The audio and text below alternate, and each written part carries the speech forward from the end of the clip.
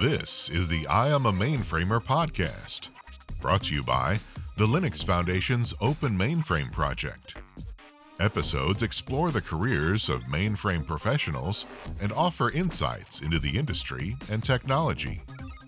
Now, your host, Senior Analyst and Vice President of Sales and Business Development at Futurum Research, Stephen Dickens. Hello and welcome.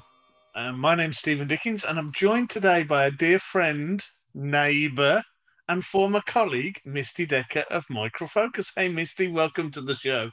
Hi, Steve. It's kind of odd being on a Zoom conversation with you after so many years of having offices like right next door and living a mile away. But you know what? We'll do it this way.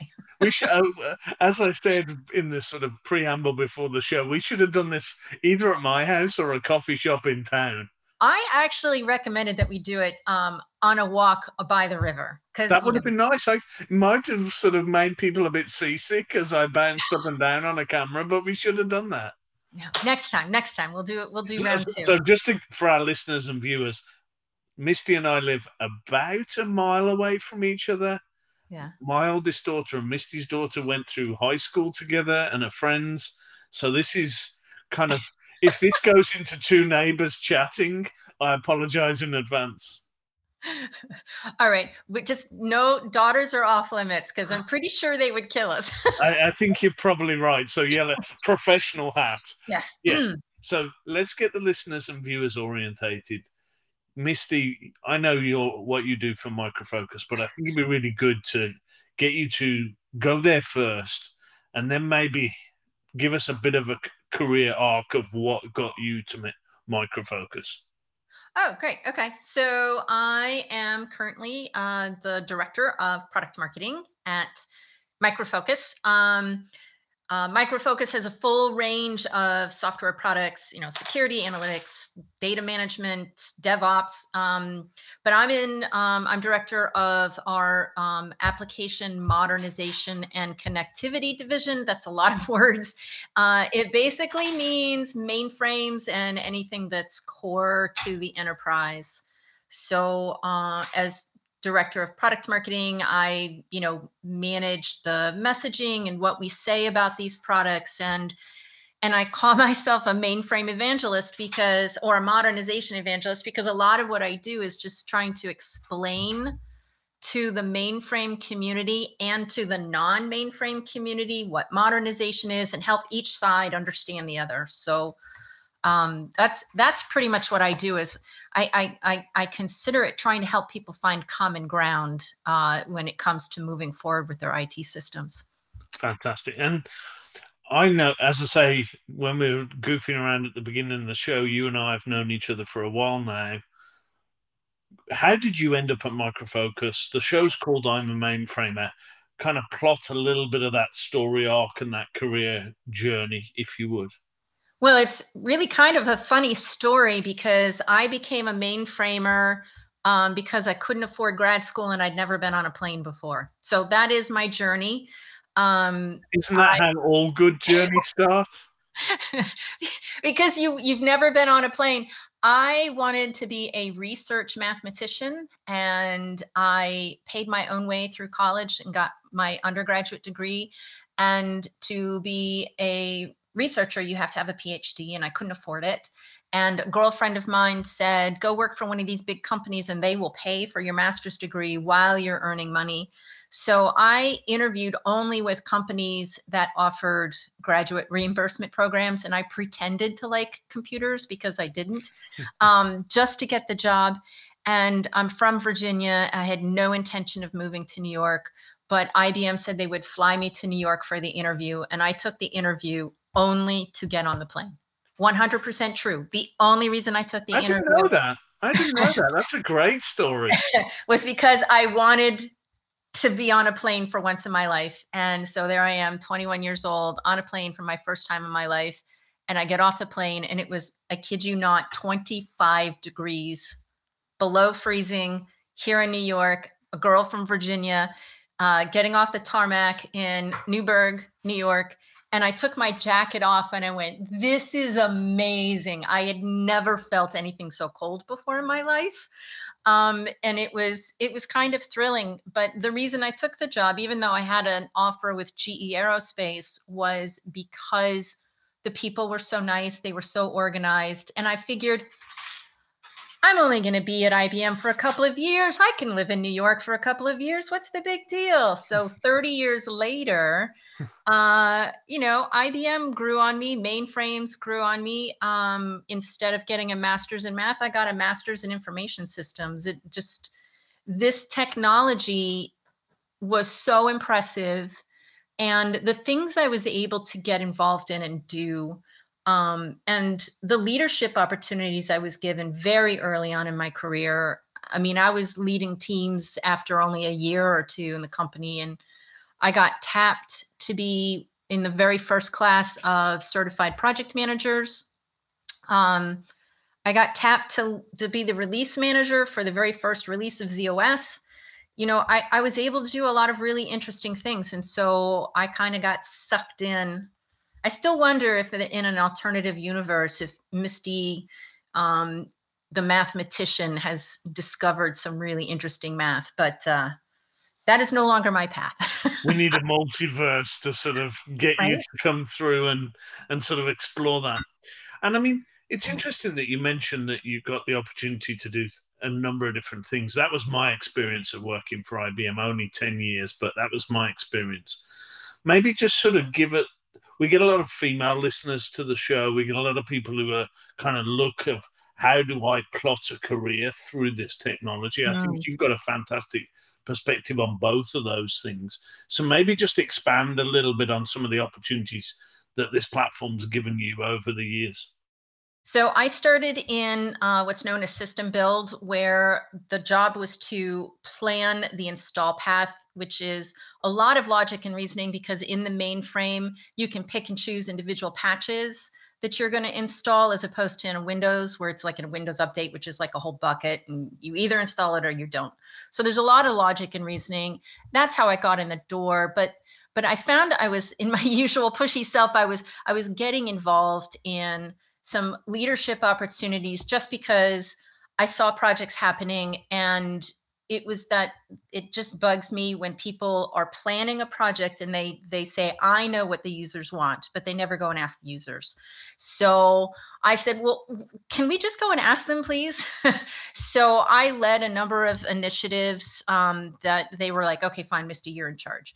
And I wasn't the technical expert, but I took that leadership opportunity to drive the engagement with the users and getting everybody on board. So there was a lot of negotiating. And so I guess that's one piece of advice. I mean, you asked the advice for young women on their careers is you don't have to be the technical expert to be the leader, right? One of the key values of being an expert is knowing who else to listen to. Mm-hmm. I think that's fantastic advice. Yeah. So I was able to lead a number of internal projects. I got tapped to be a release manager and get certified in project management. So, gosh, I don't know, it's been 20-something years that I've been certified, certifiable. And I was not going to make that joke. I was not going to go there. But if you want to go there on your own, that's completely fine. So I am certified. And I was the release manager for the very first release of ZOS, which was interesting because it needed the hardware teams to work with the software teams. So again, I pulled on my ability to get different groups of people to work together and to clear roadblocks. And then I went on maternity leave, which actually turned out to be a career opportunity because I was gone for only about a year. And I came back part-time. Everybody told me, you're not going to want to work full-time after you have a child. You're going to want to stay home and raise the babies. And I'm like, I don't know if that's who I am, but let me see. Well, I tried it and it wasn't for me. Staying at home as a stay-at-home mom is definitely not my thing. I really need to be in the workplace and being technically challenged. So I did take a part-time job. I found I was able to contribute a full-time impact in part-time hours, and I learned a really valuable lesson, and that is how much of our workday is spent on unnecessary stuff. And if you talk to any working mom, and I guess I would say highly engaged working dads would know this as well, is you very quickly, because you're forced to, prioritize what's most important. You have to. It's a matter of survival. And so I think that contrary to popular opinion that I see in the press, even today, working parents are highly, highly effective because they know how to prioritize the most important things to do. Mm-hmm. So, so then when I was ready to go back full time, I had been promoted enough that I knew if I didn't get a manager job, I would never be able to, because it would be too high level. I'd be like going straight into a people manager at a director level, and that doesn't work. So I took a first line manager job in hardware development, and I learned a lot. I jumped into management and hardware. I didn't know anything about either. And I think that's an interesting sort of point, and I'll stop you there for just a moment. I think the mainframe as a career gives you the ability to, it's such a broad church. You've got both the hardware, you've got the software, you've got the services, you've got the management, you've got the deployment of it. There's, when I spoke to Jose Castano on a previous show, and you can kind of move through this platform as he has done and have very different careers in the same technology domain. And it's interesting that you say it. So many of the people I have on the show have kind of moved from hardware to software to services and kind of back around again and done something different. I love Jose. I worked with Jose back when he was a technical lead and I was a release manager. So I know him from way, way back. But I have the exact same experience. And when I talk to students, we didn't get to this part of my job role, but my last job at IBM was leading the IBM Z academic initiative. So I talked to students all the time. And one of the things I would often say to them is mainframe is not one job. It's every kind of IT job you can think of, for the most part, there's a mainframe version of that. So there's a mainframe database administrator. There's mainframe analytics, right? There's mainframe blockchain. There's mainframe systems administrator. There's mainframe application developer. There isn't a mainframe game developer or a mainframe web developer, but pretty much anything else. There's a mainframe version of it. So it isn't really like going into mainframes is going into a job. It's going into technology that is at scale and critical and essential. There's no small work. There's no small job in the mainframe space. Everything that you do in this space is absolutely critical to that organization and probably to large numbers of people. So maybe let's pivot a little. I mean, this gives me a perfect segue. What are you doing now? I mean, let's zero in. We've spent a little bit of time talking about your career arc and some of the jobs you've had. What's the cool stuff you're doing at Micro Focus? We jumped straight past that at the top of the conversation, but maybe just because I'm really, you and I speak all the time. I see what Micro Focus is doing. I think it'd be really interesting to spend a few minutes talking about kind of what you're doing with clients, how that's working, because I think there's some interesting nuggets in there for sure. Well, I think that this connects very well to my IBM career because I really love IBM as a company. But there's so much of the view is we need to keep everybody in the IBM ecosystem, and the world is much more broad than that. And there was a lot of that's cloud, right? We're mainframe, that's cloud. We're mainframe, that's distributed. They're out to steal our lunch. They just want to move everybody off of the mainframe. And I always felt like you really need to think more broadly. You need to think about the mainframe is amazing at what it does. So let's lean into that. Let's focus on what the mainframe can deliver of unique value that no one can touch, rather than trying to be everything to everyone. I literally had a technical leader at IBM tell me, why are you doing this game development project on another server, you could be doing that on a mainframe. Well, you could, but mainframe isn't really built for graphics delivery, right? So use the tool for what it's best at. And Micro Focus really impressed me with their view of using the right tool for the job. I literally once, when I was young and single, did not have a hammer and I wanted to put a nail in the wall to hang a picture. And I used the handle of a screwdriver to hammer a nail into the wall. It can work. You can make it work. But why not use a hammer if you have a hammer? And that is my argument when it comes to IT, is use the tool for what it's best at, right? Instead of trying to make everything fit. I put it another way of, just because the car was invented doesn't mean the train is obsolete. Right. I ride bikes, as you know. People can ride motorbikes, but there's helicopters out there, there's planes, there's trains, there's automobiles, there's everything in between and all variations of.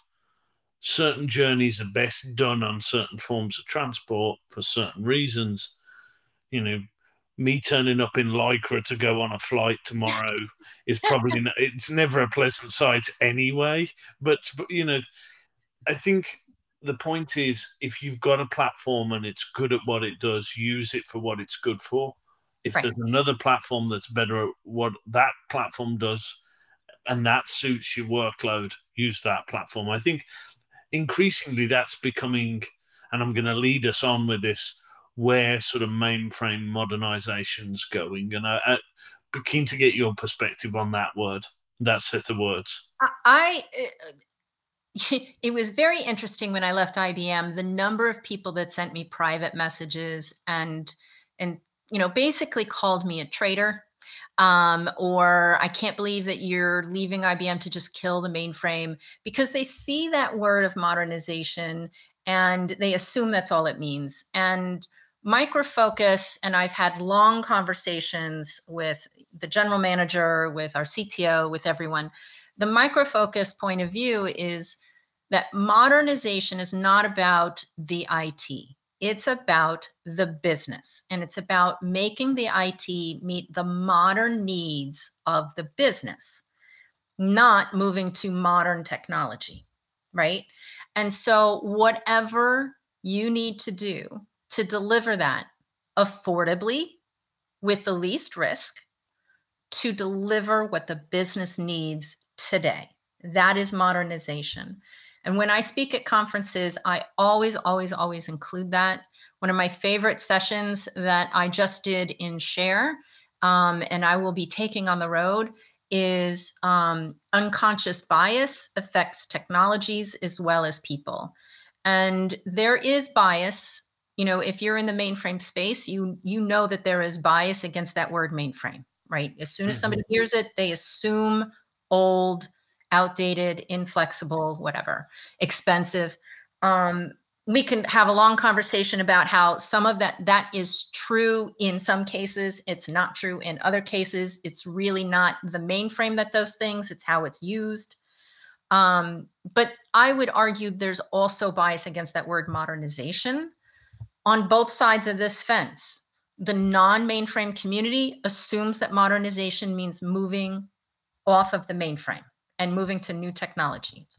And it's on me as a modernization evangelist to explain to them how the mainframe could and should be a part of that strategy in the right places. It's not keep your mainframe, always keep your mainframe. It's look at it and decide, what do you need to change? What do you not need to change in order to deliver what the business needs? I have the same issue with the mainframe community, right?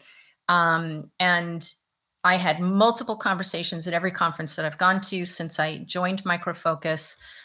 It seems like the message is starting to get out there. So I am hearing more and more people repeating that message. It makes me very happy that I'm hearing more people say modernization is not about mainframe or cloud. It's not even about hybrid cloud. It's about finding the one solution for that one situation, for that one business purpose that is right for that application.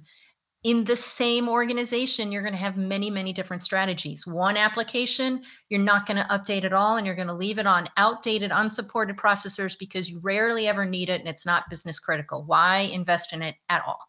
In other places, you're going to modernize on the mainframe because you need the speed and the security that only that mainframe can deliver because of the unique hardware underneath it.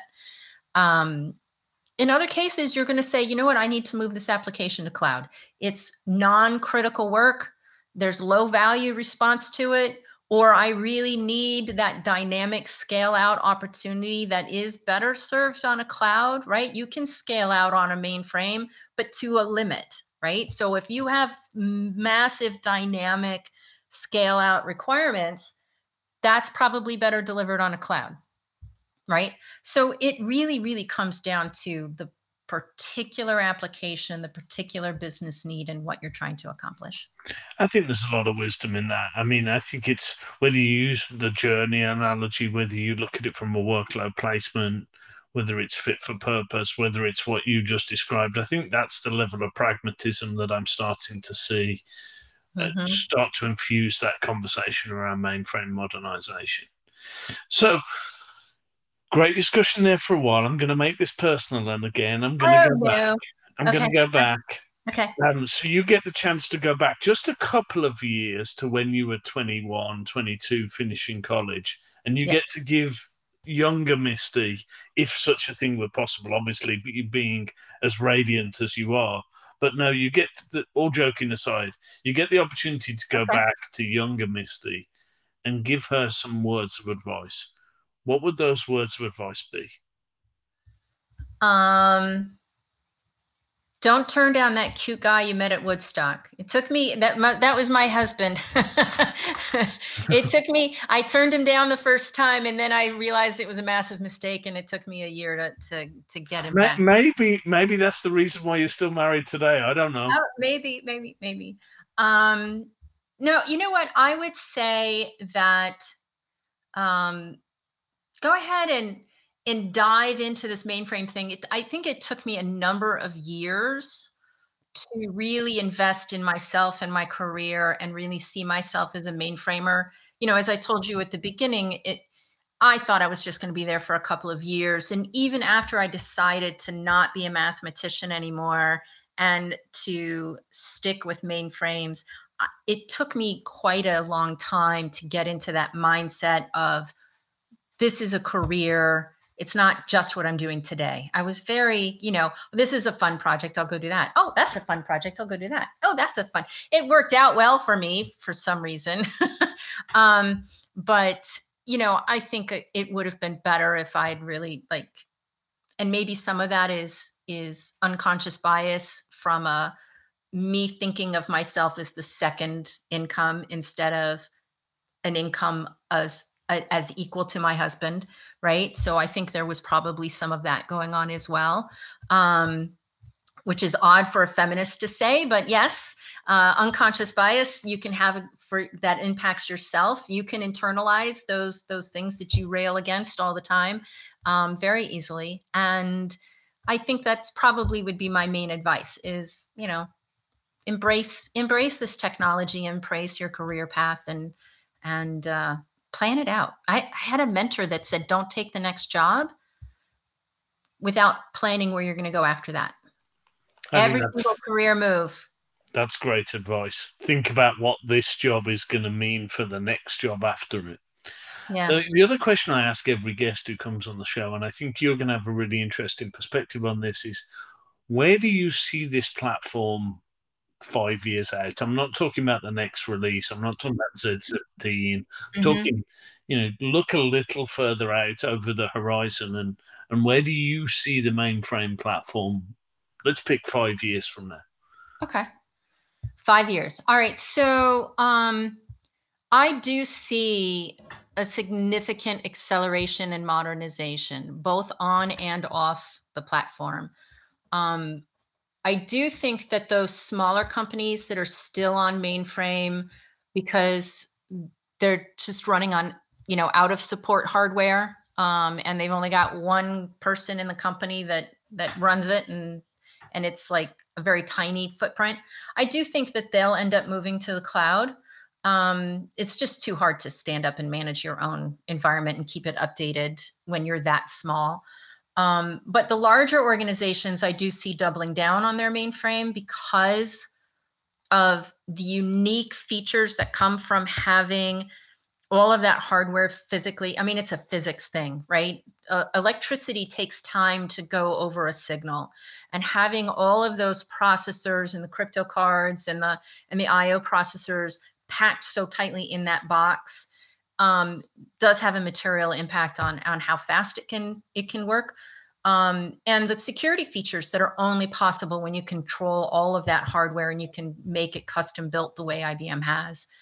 Those are the two big things, and probably some quantum as well, right? That we're just dipping into some of that quantum. It's going to take more than 5 years really for quantum to be mainstream, right? We'll start seeing some of it by then, but the workloads that need to be on the mainframe will be modernized on the mainframe. The only other thing that I really wish I could say is we would see some sort of simplification, because the IT environment is just getting way, way, way too complex. Companies have a little bit of this here and a little bit of that here and a little bit of this there. I wish I could say that I would see things simplifying. I am hearing people saying that they, one of the reasons why they're reviewing modernization is they want to reduce their IT stack so they don't have to have so many varied skills across their organization. I think there's going to be only a small amount of movement on that, and I'll tell you why. There's intrinsic motivations for an individual developer, for a CTO to be the first to try something. And you get rewarded socially and often financially for being the first in your organization to try something. So as much as they are successful in moving out, they're going to be bringing in as much new stuff, because new languages are being written and you want to be the first to use that language. Even though it provides no value, you convince yourself that it is providing value because it's new and cool. And you really believe that you're bringing something of value to the organization, but unconsciously what's going on in your head is, this is new and cool and I'll be the first. So I'm sorry to be a little pessimistic on that part. No, I think there's a lot to be said for that. I think chasing the shiny object, as I call it, is a trend. Yeah, Misty, this has been a great discussion. As I say, we've been office neighbours, we're town neighbours. It's always good to talk to you. I think this has been a fascinating conversation. I think there's some unique perspectives you've got as you've planned a career from a mathematician to be a mainframer, but also doing that as a sort of powerhouse woman in the industry. So thank you very much for joining us on the show today. Thank you so much. And I'm happy to chat with anyone about mainframe and modernization all the time. I always make time for people that have questions. Fantastic. Thank you very much for listening. We'll catch you on the other side. Thanks very much. Thanks. Thank you for tuning in to I Am a Mainframer. Liked what you heard? Subscribe to get every episode, or watch us online at openmainframeproject.org. Until next time, this is the I Am a Mainframer podcast. Insights for today's mainframe professionals.